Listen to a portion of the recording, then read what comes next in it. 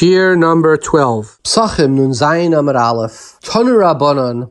Arba tzvachais tzavcha azara. What was it? Yisachar ish kfar bar koi.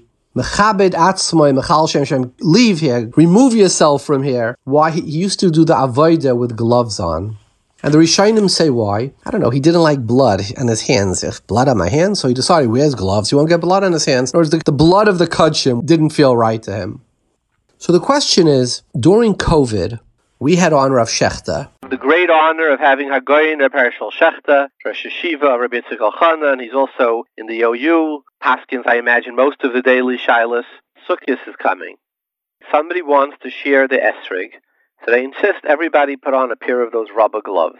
So Chanarach says that if it's not b'minai by lulav, the kaishich cloth, the thing that you put it in, has to be made out of lulavim, otherwise it's chatzitza. Would the gloves become a chatzitza or not? Yeah, the gloves would be a chatzitza, but that's a question. Maybe that's only a chumrah. That lekicha de davar acher is a whole discussion. So I think we assume that chatzitza is only a chumrah. I think we hold mikra din. There's no din of chatzitza.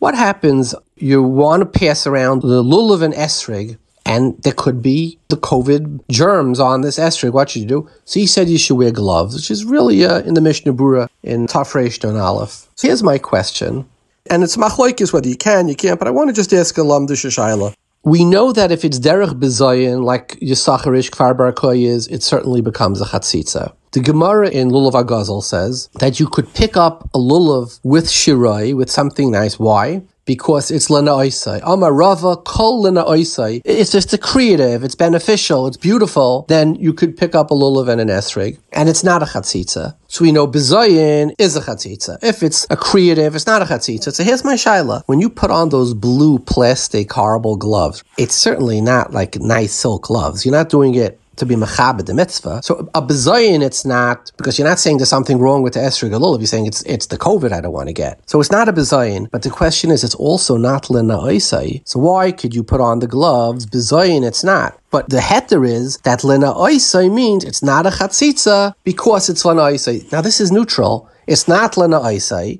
but it's also not bezayin. What would be the halach of gloves in such a case?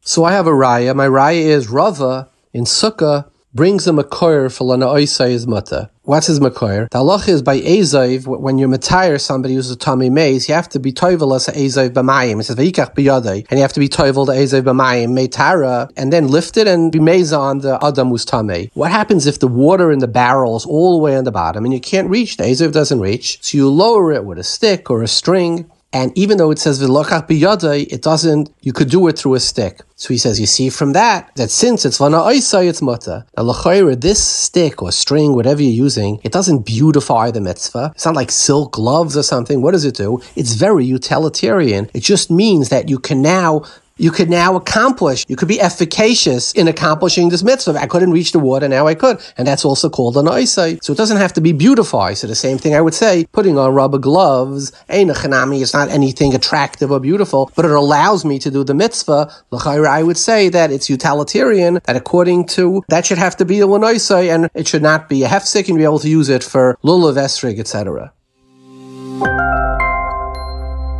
I want to share a thought on the parsha. It says, "Hachodesh hazalachem rashi chadashim." First mitzvah given to Klal Yisrael. The Sipurnu says something very interesting. He says, "What is Hachodesh hazalachem?" The first mitzvah we got is time. Slaves don't have time. Ever go into a government office and try to get something accomplished? They're on payroll. It doesn't matter. They do accomplish, they don't accomplish. Slaves are a few levels down from that. And basically, their time is meaningless. He says, now you have time. But there's a warning here too. The warning is, and make sure you just became free, don't become a slave of time. What does that mean? In America, endless hours, punch the clock. We can lose any type of perspective on time. I read a story, a CEO was by his mother's funeral, and a very hardworking CEO, and somebody came over to him and he recognized that it was his mother's best friend, and she was just being polite. She said to him, "Oh, did you know the deceased too?" She says to the son, he said, "I realized then I had been working too hard and spending too much time in the office." So what does it say? The first mitzvah given to free people is time. What does that mean? Time is valuable, but even more importantly, don't exchange one slavery for another slavery. It may be voluntary, but it is a slavery. Have proper perspective of how you use your time.